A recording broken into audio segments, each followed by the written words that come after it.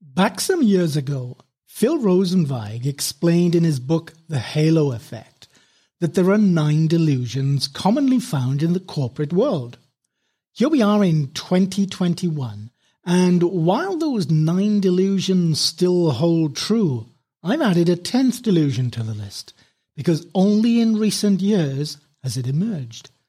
This is the delusion of digital transformation, which is the tendency to label any project or program involving digital technology as digital transformation. My name is Rob Llewellyn, and as you know, companies need people with the right capabilities to manage and lead transformation. As you know, orchestrating successful transformation isn't that easy. And I mean innovative transformation, which creates a new future without the constraints of the past. Which is why I hope that what I share in this episode will help you get better equipped to perform at your best as a manager, leader, or consultant. If you want to learn more, go to studythrive.com. A good deal of our business thinking is shaped by delusions, which are shaped by flawed judgments and errors of logic.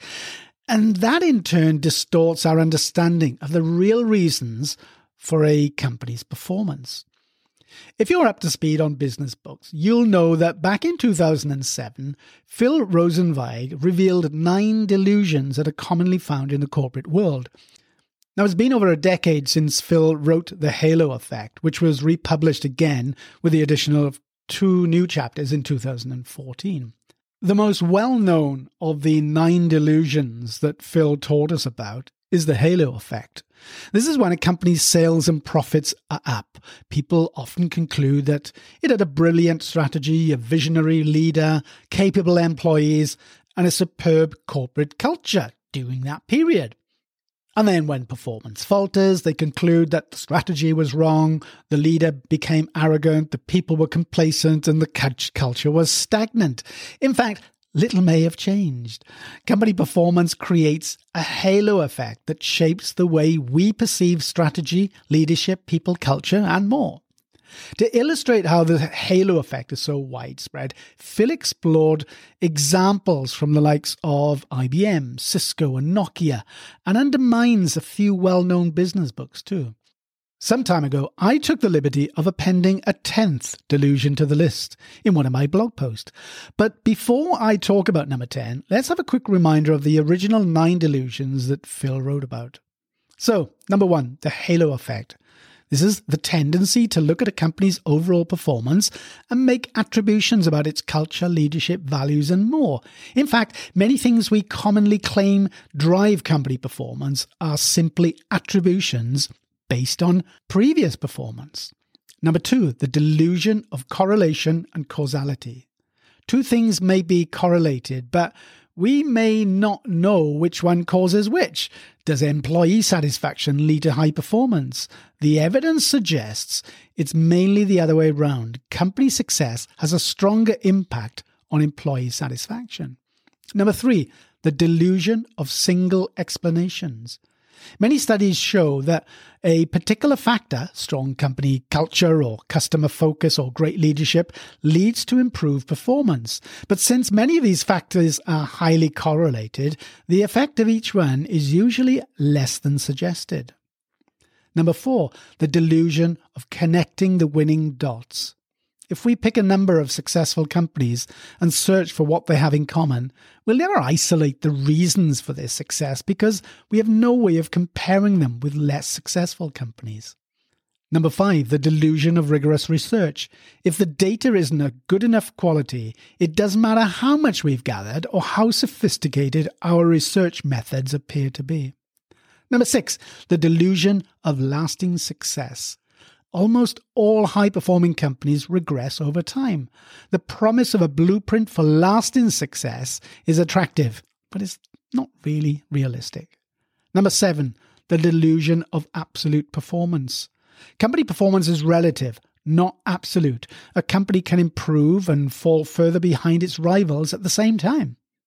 Number 8, the delusion of the wrong end of the stick. It may be true that successful companies often pursued a highly focused strategy, but that doesn't mean highly focused strategies often lead to success. Number 9, the delusion of organizational physics. Company performance doesn't obey immutable laws of nature and can't be predicted with the accuracy of science, despite our desire for certainty and order. So they were Phil Rosenzweig's 9 business delusions. New at number 10 is what I've come up with, and that's the delusion of digital transformation. And I describe this as the tendency to label any project or program involving digital technology as digital transformation. Those initiatives that will neither disrupt markets nor protect against disruption often lull firms into a false sense of security when executives are led to believe they're transforming their business. The reality for many is that they're using new technologies to create a slightly better version of the past, and a less misleading label for these type of initiatives would be digital change projects or programs, because transformation creates a new future, while change creates a better version of the past. The delusion of digital transformation relates closely to another term that I coined in recent years, which is the great digital illusion, which is when managers and leaders lull themselves into a false sense of transformation security by dabbling with digital technologies, but doing nothing transformational with digital. You can find another term along the same lines in the book, Digital at Scale. Now, in that book, the authors, Jürgen Murfit and Anand Swaminathan, I think that I've pronounced that correctly, from McKinsey, explained how digital sugar-coated is what companies are doing if they introduce, for example, social media campaigns for the sake of it, or perhaps the collection of data that doesn't get used, and believe that these activities mean that they're transforming their business, when actually they're not. When Phil Rosenzweig originally wrote his book over a decade ago, most leaders weren't concerned about how technology can give rise to new business models. But now a new currency, namely digital, has entered the world of business, which can be likened to a two-sided coin. On the one side of the coin is tremendous opportunity, while on the other side of the coin is unprecedented threat. When used wisely, the new digital business currency has the ability to give rise to new business models that can render established business models antiquated and eventually obsolete. And questions for all leaders to consider include, are we doing what it takes to drive the creation of such new business models? Are we allowing our firm to become the victims of new business models? And are we victims of our own delusion of digital transformation? In many firms, the nature of initiatives that either create or protect against such business models is described by some as digital transformation, by others as business transformation, and also as digital business transformation.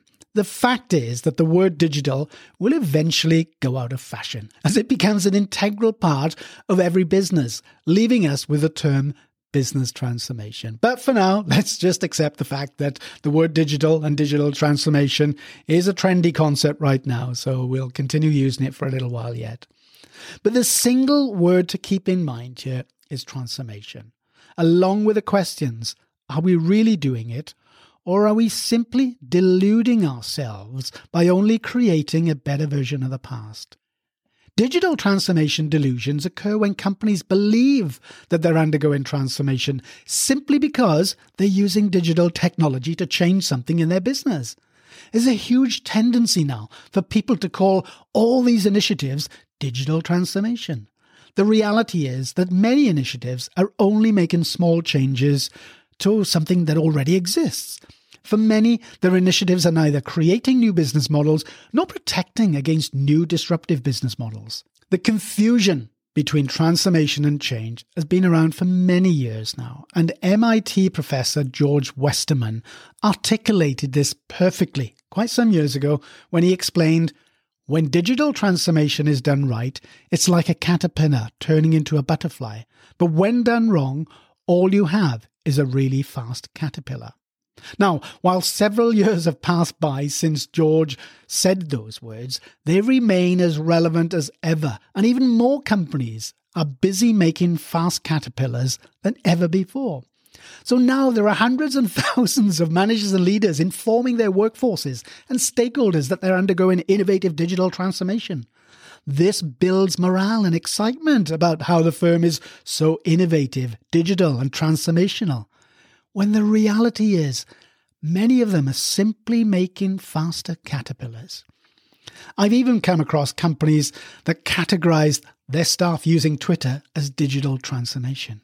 When digital initiatives are only capable of creating fast caterpillars, the best a leadership team can look forward to is change, such as some reduced costs, increased efficiencies, and other small improvements. Now, while this is good, some teams are convinced that this is transformational. But if digital initiatives are not going to protect against disruption or disrupt, then at best, those initiatives are simply digital change initiatives. Nothing transformational. So responsible managers and leaders really should consider whether they want to mislead others into believing otherwise. When managers and leaders are deceived by the delusion of digital transformation, their lines of business often become so immensely preoccupied with creating fast caterpillars, so preoccupied and consumed by it that no one is leading any legitimate transformation. As a result, firms like this become increasingly vulnerable. They're so busy tinkering with digital that they're not addressing digital economy threats and opportunities with transformation. So now there are thousands of so-called digital transformation initiatives that are deluding companies into believing that they're transforming when in fact they're not. To amplify this issue, when firms allocate their limited time, effort and resources to creating fast caterpillars, they have little, if anything, left to invest in legitimate transformation. Now, don't get me wrong, digital change initiatives are vital components for how companies fix their shortcomings, save some money, introduce efficiencies and make some other improvements. But when they're not designed to truly transform the business, responsible managers and leaders should avoid fooling their workforces and stakeholders into believing otherwise, because no one wants to be deceived by the 10th delusion of business. I appreciate you listening, and here's a quote to finish off the day from John Hagel. There's a natural human instinct to stick to what you know. Don't go out of your comfort zone because things are really scary out there. And so there's a tendency to just hold on and just squeeze harder on what you're currently doing. How can you help the company you work with get out of their comfort zone to create a new future for themselves instead of squeezing harder on what they're already doing? If you want to take your transformation capabilities and credentials to the next level, go to studythrive.com.